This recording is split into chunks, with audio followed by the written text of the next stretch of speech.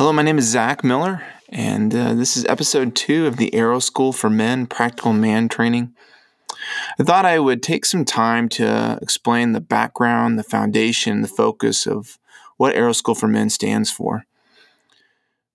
When I was a kid, I thought I would become a man when I grew older, when I grew 18 or 25 or 30, maybe when I had kids, when I was married, when I got that first job that was after college. But as I went through college, I realized that there were still boys around me. There were some men around me, but there were a lot of boys. And when I graduated from college and I was in the Air Force and I looked around, I once again saw a lot of boys. And at the church that I'd be at, I saw some men, I saw a lot of boys. And I started to realize that you can be a boy when you're 5 or 10, like my son right now, Zion. He is 10 years old and he's a boy. He has some aspects of him that are manly, but mostly a boy. But I see boys that are 5 and 10 and 15 and 35 and 55 and 75. And that's what really led me to start the Aero School for Men. And that's the question I want to pose to you. Are you a boy or a man? Do you want to be a man? And one of the best questions I've ever been asked in my life is by a mentor of mine. His name is Robert Butler, Bob. And I hope they'll have him on the Aero School for Men shortly. But he asked this question, it's really deep, of what do you want? Because if you want to continue as a boy, there's nothing I can say to convince you otherwise. But if you desire not to stay a boy, if you desire to be a man, I can help you. And so that's the main background of why. And over the years, the Lord has grown me as a man. I'm a man because the Lord has said that I'm a man, and the Lord has grown me. And yet I act in boyish ways every once in a while. But this one definition that I really want to focus on, and we'll come back to, and this is the heart of the Aero School for Men, is a man provides and protects spiritually, emotionally, and physically. And so really in that, there's actually 6 things. So a man provides and protects spiritually, a man provides and protects physically, and a man provides and protects emotionally. So in all those things, you can try to get really, really wrapped up in all of those, but more so is, my challenge to you is, how strong are you spiritually? How strong are you physically? How strong are you emotionally?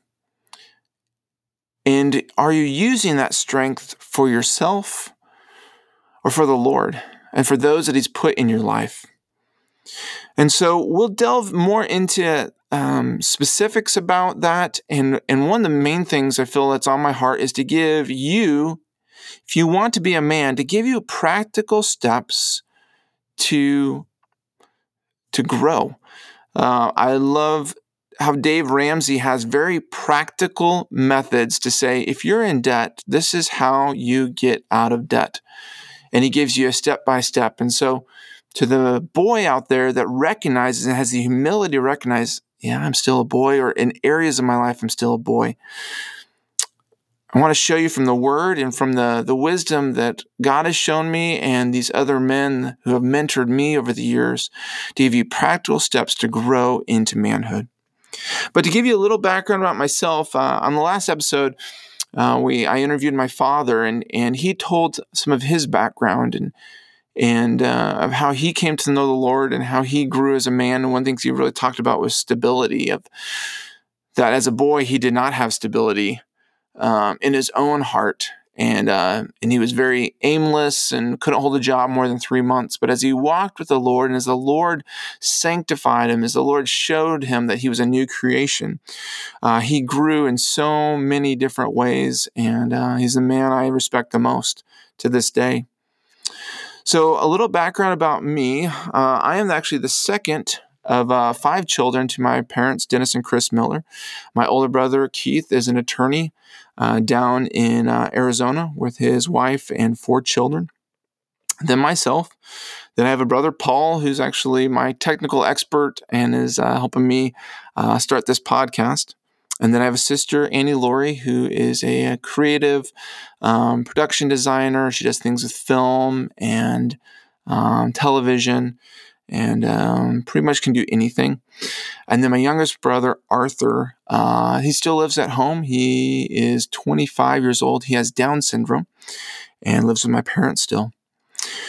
So we grew up both in Washington State and Missouri. My father was an associate pastor of a small rural church in eastern Washington and had not gone yet to a seminary. So when I was a year and a half, we moved down to Springfield, Missouri. And he went to seminary, and that's where I really grew up until I was about 12. I would say I was probably a pretty average boy. Loved to be outside, loved to play sports. All sorts of sports, basketball, baseball, football. I was always into digging and taking things apart. And I only later in life learned how to put them back together, but I would find old lawnmowers and would take them apart. I love things about war and machinery and stuff like that.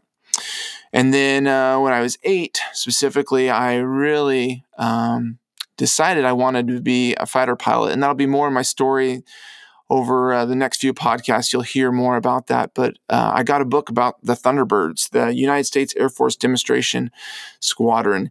And they flew the F-16s. And I saw that age 8. And a funny story is I convinced my parents to take me to the Air Force recruiter's office as an 8-year-old. I don't know too many other 8-year-olds that have succeeded in this, but my parents obliged, and I asked the recruiter, how do I fly these planes, these F-16s that I see the Thunderbirds flying? He's like, well, you have to go to the Air Force Academy. And at age 8, I decided I'm going to go to the Air Force Academy, and that's a whole nother story. But grew up, we were homeschooled. Interacted with all our neighbor kids, did so many different sports and activities. I don't feel like I lived a very sheltered life, but a little bit. And I grew up in Missouri. And then when I was about 12, my parents moved back to Washington State, to the Tri-Cities, where my grandparents were getting a little old. And my dad is the oldest of 6 children, and so he went to be back and for us to be around our cousins and be able to help out with his parents in their old age. And so from age 12, so I went through middle school in the Tri-Cities, went through high school, and eventually ended up at the Air Force Academy. So that 8-year-old convinced his parents to let him go. But along the way, I played football. I was never that skilled player, but I had a lot of heart. And so I played defensive end. I really enjoyed that. I also did Civil Air Patrol, which is a little bit like Boy Scouts for the Air Force, a little bit like JROTC, if you're familiar with that. I learned a lot of things about leadership in Civil Air Patrol, a lot about followership and how to work with others, and had some amazing opportunities. But like I said, I ended up going to the Air Force Academy. And while I was there, I actually was blessed. It's a whole nother story, but I was on the parachuting team, the Wings of Blue, the parachute team Wings of Blue. And so I'm a PITWAB, if any of you actually knows what that is. But I had the opportunity to jump out of planes for almost 3.5 years. And from there, I went off to pilot training, and everything in my life pretty much had gone to plan until pilot training. I met my wife just shortly before going off to pilot training. And in the middle of pilot training, God really led me in an interesting way. I just remember it was the week before I was supposed to get married, and God just said, get ready. Just gave me this impression in my heart that something was going to change. And I imagined that was marriage. I didn't imagine that my dream of flying fighters my whole life was what he was really saying, get ready for. And along the way, I'd made many choices to be a man. I'd made many choices to surround myself with mentors and read a lot and always had a hunger to grow as a man in so many different ways. But I'd never really had a major failure. I'd maybe made mistakes at points and everything like that, but everything had usually worked out. And actually the opposite, I felt I had an amazing amount of grace, maybe unmerited favor. One of the examples is I never missed an airline flight ever. I could be the latest one getting to the plane, and somehow I'd always make it on. Certain things just worked out for me. And yet, in that next season, it was like right as soon as I got married, I transitioned from the T-37 jet trainer to the T-38 jet trainer, which was the first really fast aircraft I'd ever flown. And something changed at that moment, and God really enabled me to struggle. He enabled me to be humbled. I struggled to get through the rest of pilot training, barely made it through. They let me supposedly going to go fly fighters, but I failed out of a follow-on course called IFF, and I'll give more into that at another point. But all of a sudden, my dream of being a fighter pilot, I was supposed to go fly 15Cs, the Mighty Eagle. They fell apart, and at age 23, I went through an entire court case to basically stay a pilot, to remain a pilot. And that was a devastating time of my life. I lost a dream. I lost kind of what I thought was my identity. And in the next 2.5 years, I was married and we had our first kid. I was bitter and really wrestled with God. Usually was wrestling against God, but He is so faithful. And through many of the men that I hope to interview, including my father, like I already have, the Lord had surrounded me with godly men. And if you don't get anything more out of this whole podcast, is surround yourself with godly men and be teachable. Listen to them. Seek them out. Seek wisdom. Seek truth. Listen to their stories. They might tell you the same story over and over. And if they do, you probably should listen to it because it's probably really important. But the Lord was gracious, and between what my father and his counsel and Bob Butler and others, the Lord just showed me that He was closer and He was the true Father that I truly desired and yearned for, and to be in fellowship with Him. And so for the last 16 years, I've been a pilot, both in the Air Force and outside the Air Force. Currently, I'm married to my wife, Kaylee.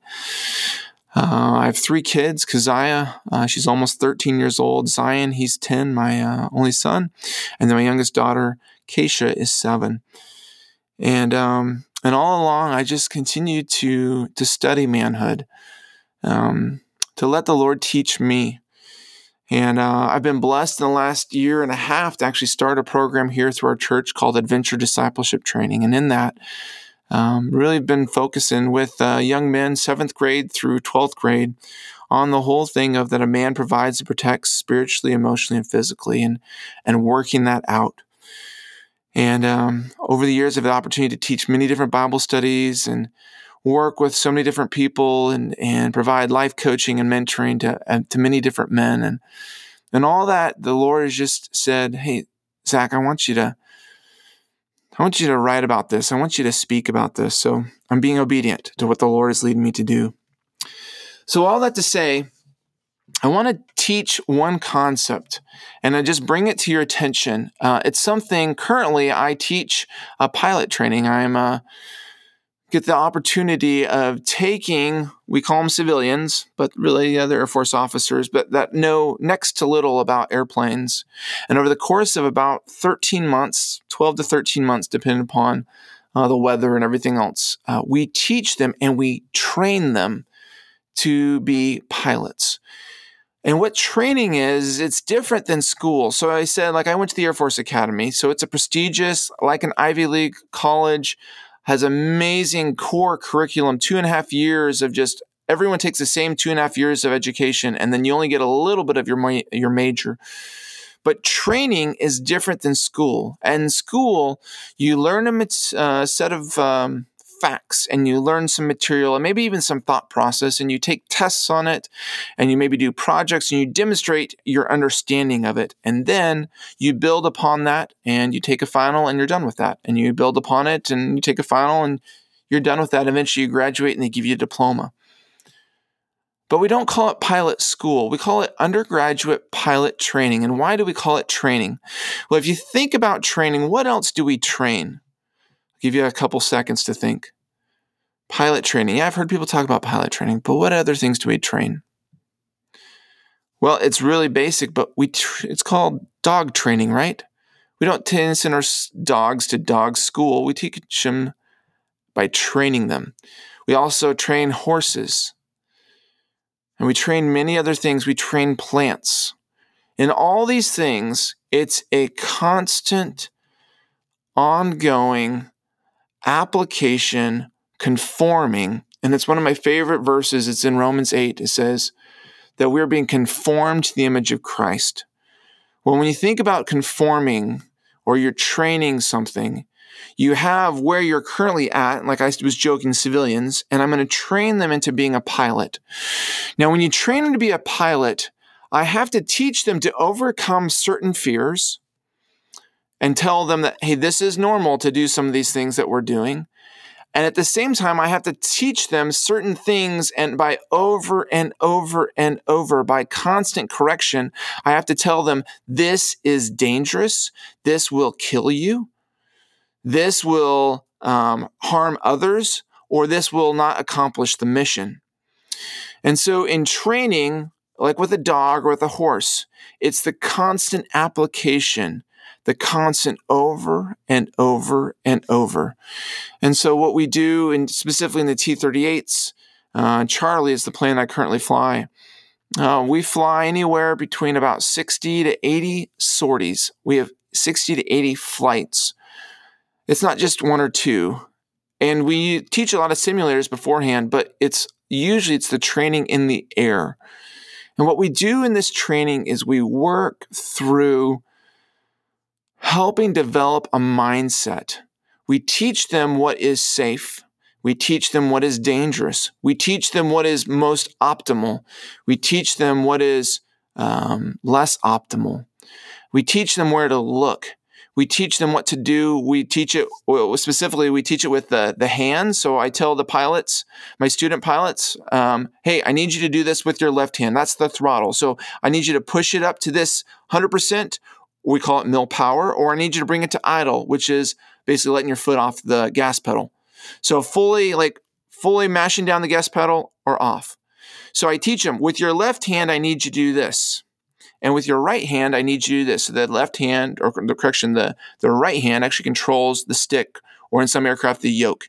And that's where you push the stick down and the airplane goes down. You pull the stick back, the airplane goes up. If I want to go to the left, I move the stick to the left. If I want the aircraft to go to the right, I move it to the right. So I teach them and I train them over and over and over. Move your left hand this way. Move your right hand this way at this time. And then this time, I need you to do this with your left hand, this with your right hand. But I don't just teach their hands. I teach their eyes. I teach my students, hey, I need you to look here.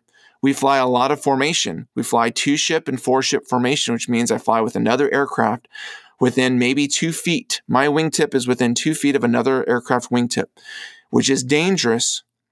But if you do it the right way, it's not dangerous. And actually, once you've learned how to do it, it's a very helpful ability to employ military aircraft in combat. Teach them how to fly formation. We teach them how to fly formation a whole mile apart. It's called tactical. It's very hard. But you're teaching them to use their left hand and their right hand, their eyes, their mouth, because they have to make radio calls. We even teach them how to use their ears. And most of all, we teach them to use their mind, to prioritize things, to look, to think, to make decisions, to make choices that are wise.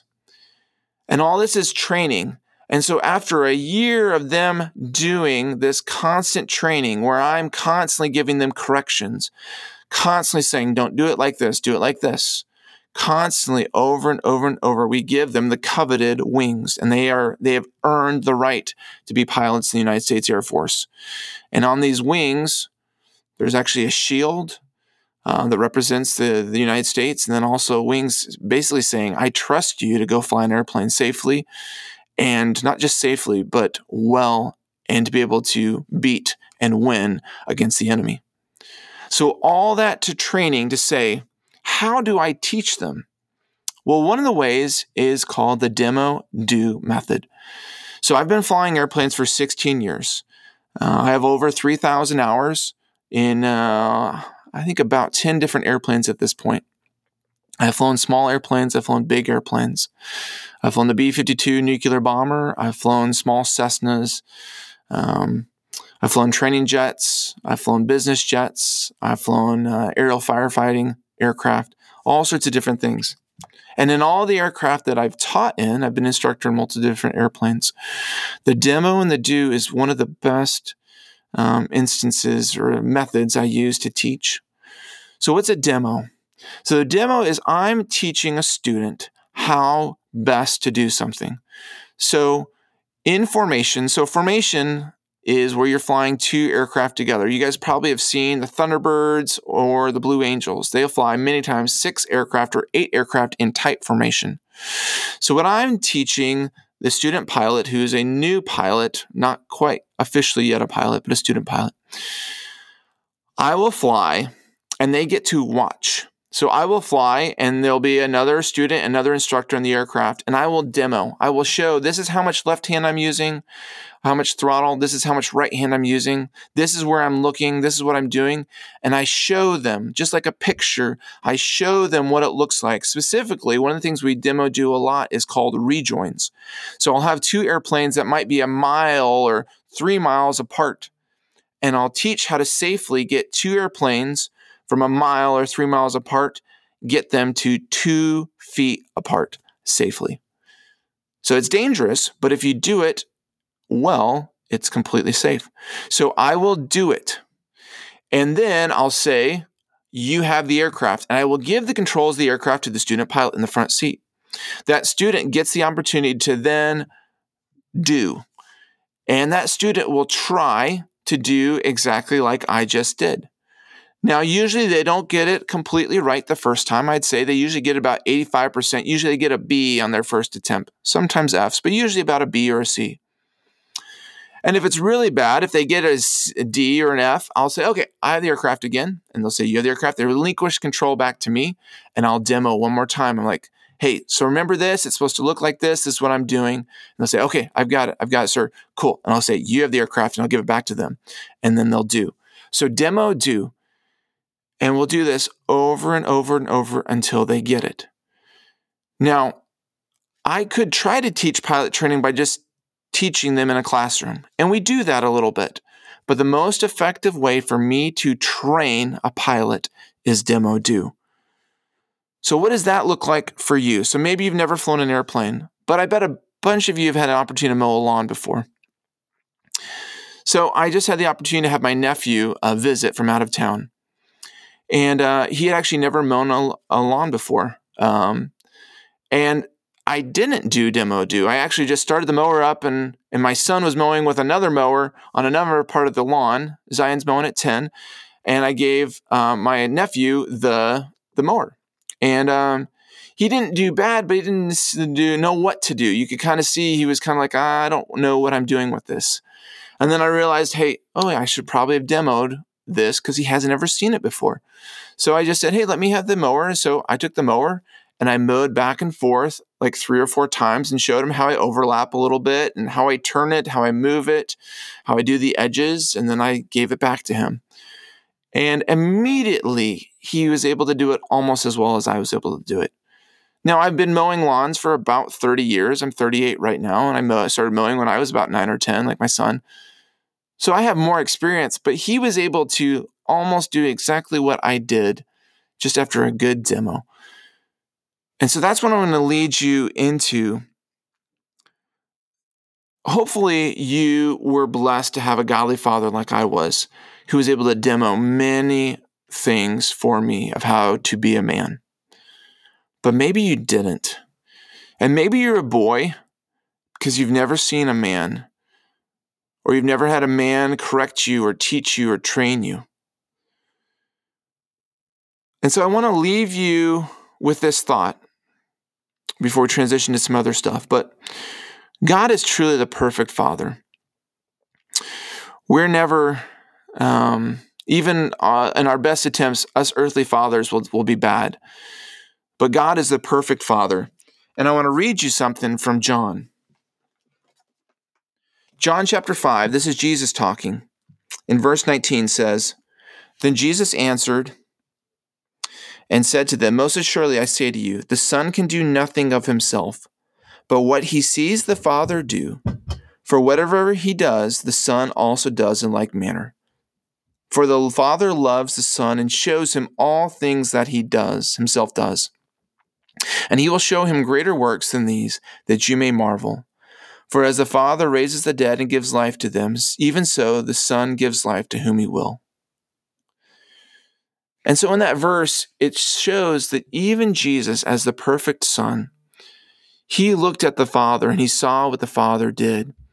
And because of that, he imitated the Father. And in so doing that, he provided an example for the disciples, and specifically for the apostles. And I want to point another verse out to you in 1 Corinthians 1. And in 1 Corinthians, Paul, the apostle, is talking to the church of at Corinth. And this is his verse, or this is what he says: "Imitate me, just as I also imitate Christ." Imitate. There's this saying that more is caught than taught. And it's really the thought that we're really better at doing what we see than even what we're told that we should do. So I spend some time talking to my student pilots, but mostly I try to demonstrate, I try to show them, I try to give them pictures, I try to give them real life examples, I even give them stories. And that's what I want to challenge you. One of the best books I've ever read about this is Fathered by God by John Eldredge. He's the guy who wrote Wild at Heart and many other great books on manhood. But in Fathered by God, he points out that we will never find the perfect man on this earth or anything, because God is truly our Father. Yet, what I want to challenge you is find the man that you respect the most in your life. If you don't want to stay a boy, go find a man. That might be your pastor. It might be someone that you work with. It might be a teacher. It might be a coach. It might be actually your father. Find that man and learn from him. Ask him questions. Ask him, how did you become a man? Ask him to give you honest feedback. That's one of the things we do in pilot training that I don't think the students like, but it's good for them.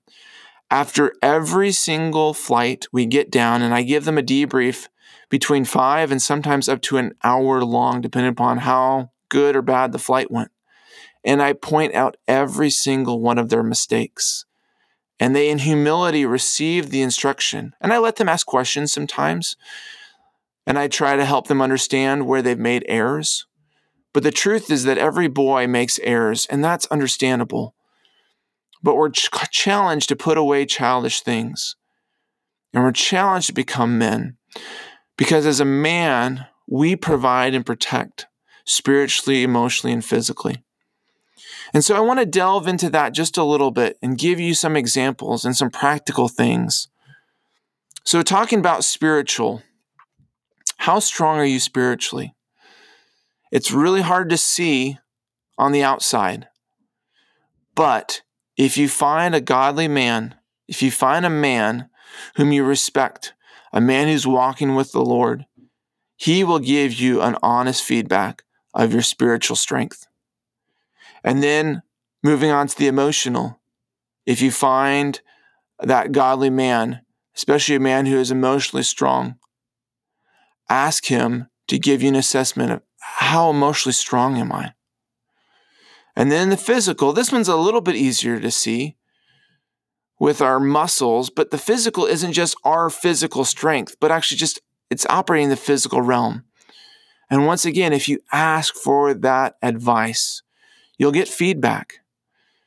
Now, it's not going to feel good, but I'm not here to make you feel good. I'm here to grow you into a man if you'll submit to my instruction. And my goal is to imitate Christ. And just as Paul says, have you imitate me as I imitate Christ? I'm not saying that I have everything figured out, but the Lord has taught me much. And my goal in this podcast is to bring other men to teach myself and to teach you. I am continually growing. I think one of the greatest aspects of a man is that they're teachable.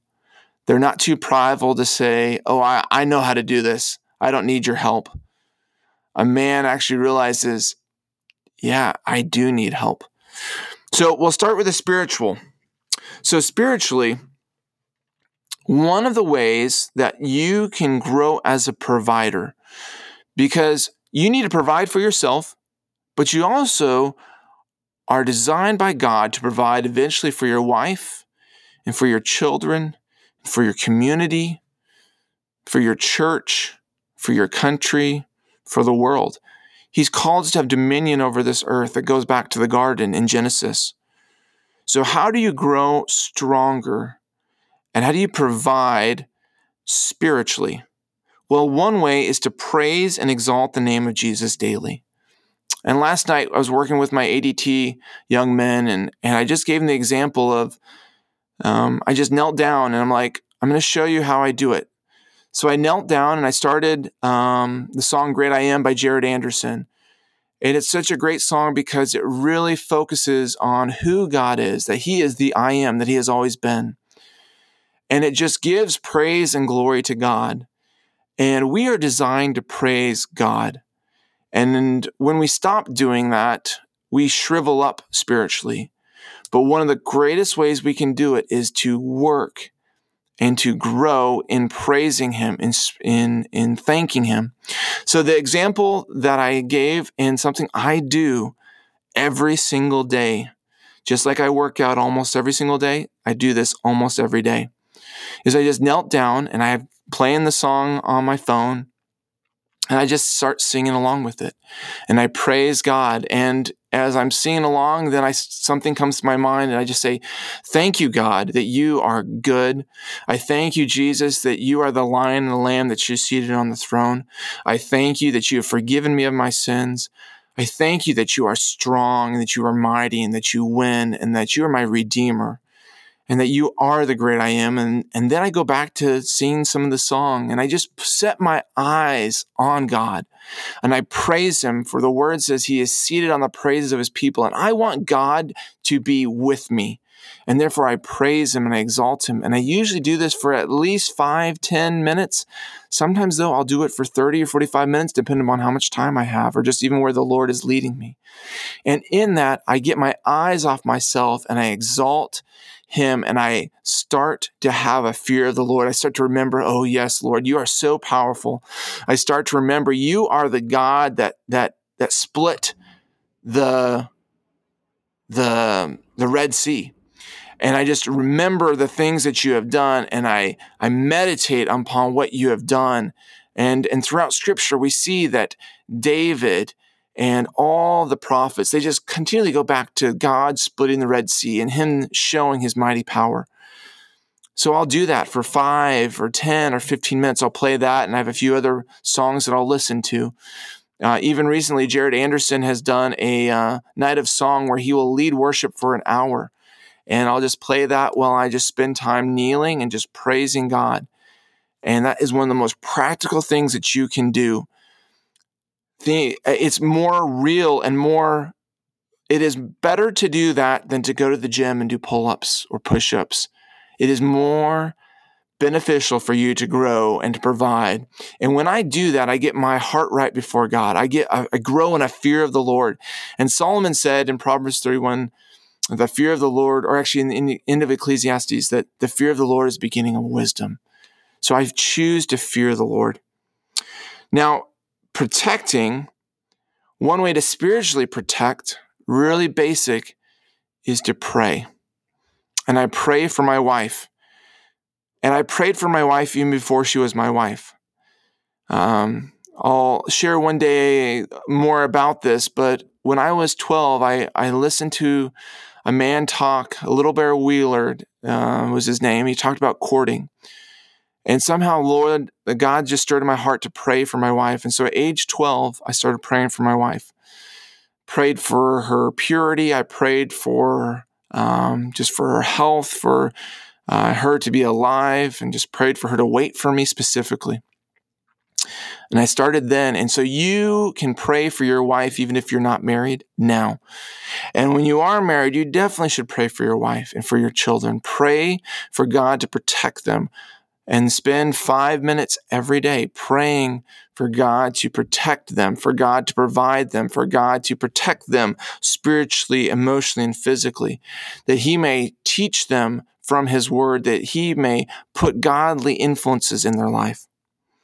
So those are two ways to grow spiritually, through spiritual strength, and be able to provide and protect. So praise and exalt the name of Jesus daily, 5 to 10 minutes, and then pray for your wife and your children daily. Okay, the next is emotional. Some of you, especially if you didn't have a great father figure or anyone in your life, you might still be a boy emotionally. And so here's a couple things where you can grow. Believe the truth about what God has said about you. God has chosen you. He has loved you. Going back to just John 3:16, for God so loved the world. You are loved.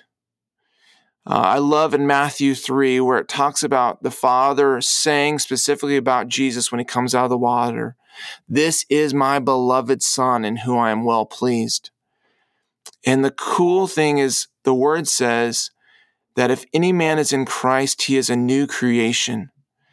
The old is past, the new has come. That's 2 Corinthians 5:7. So we are in Christ to those that have believed. To those of us that know Jesus as our Savior, we are in Christ. And therefore, everything that He says about Christ, that applies to us because we are in Him. We are His bride.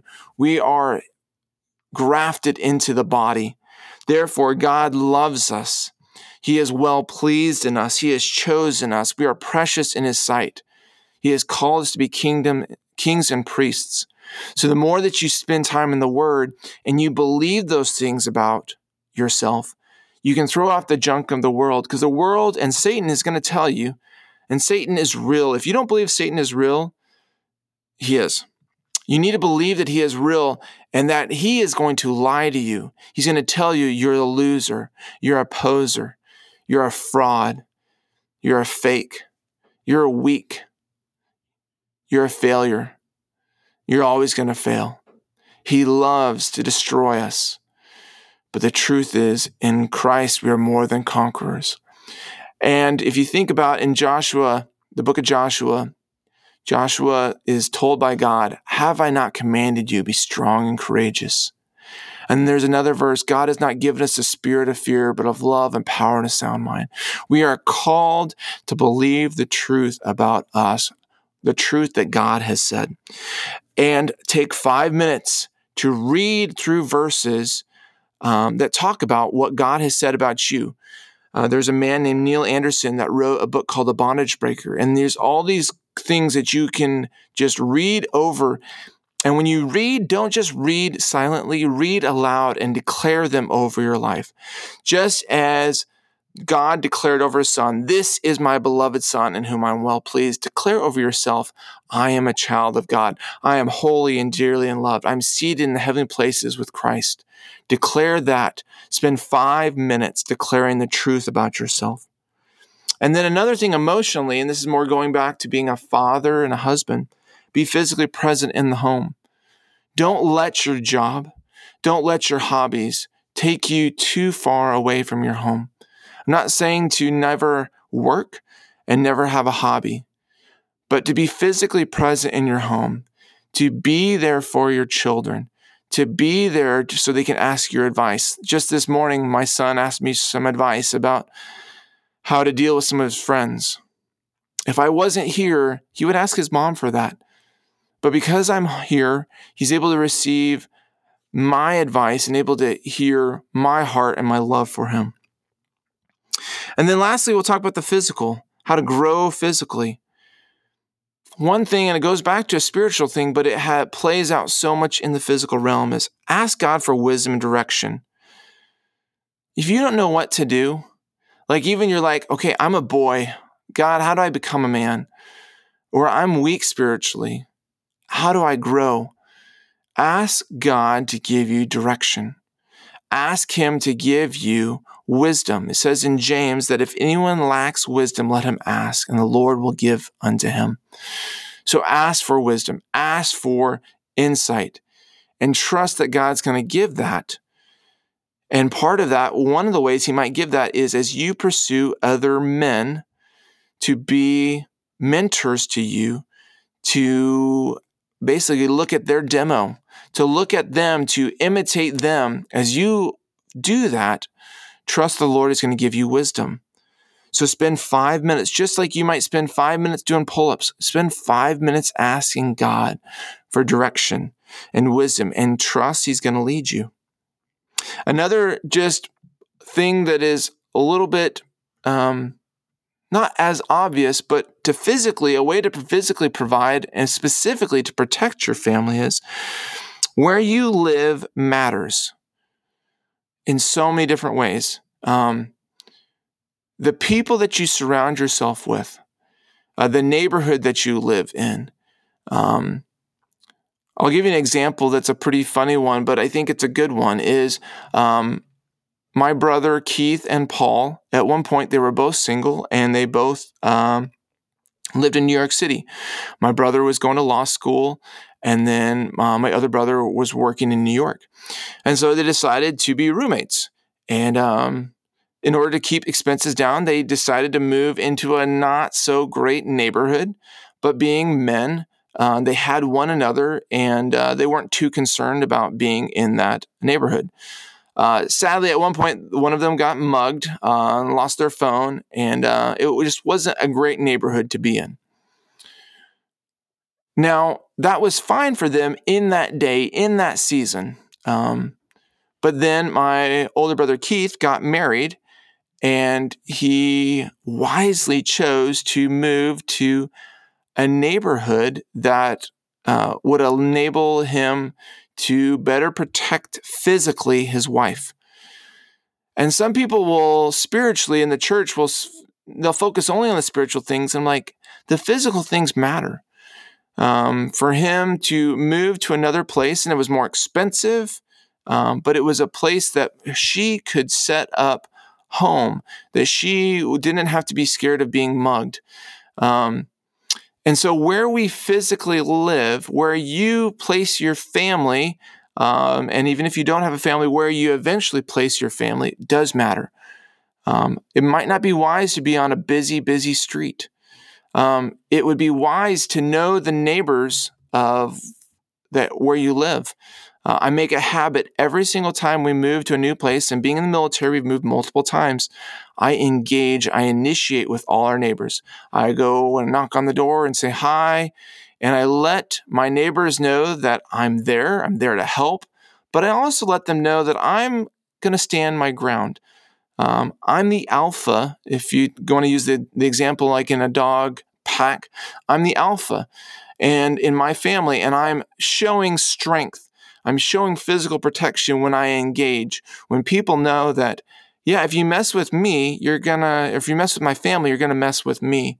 And I'm not a jerk about it, but I show my strength. And I try not to lord it over people, but at the same time, I don't just hide it as well. So those were just a couple little practical things to just get you started. But truly, my prayer and my challenge to you is, first of all, do you want to be a man or do you want to be a boy?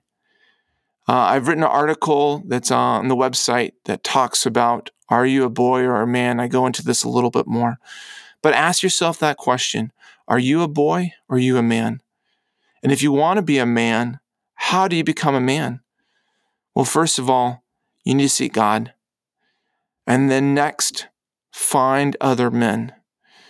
And one of my goals with this podcast and with this website and with the whole Arrow School for Men and everything that it will grow into is for those that don't have a father.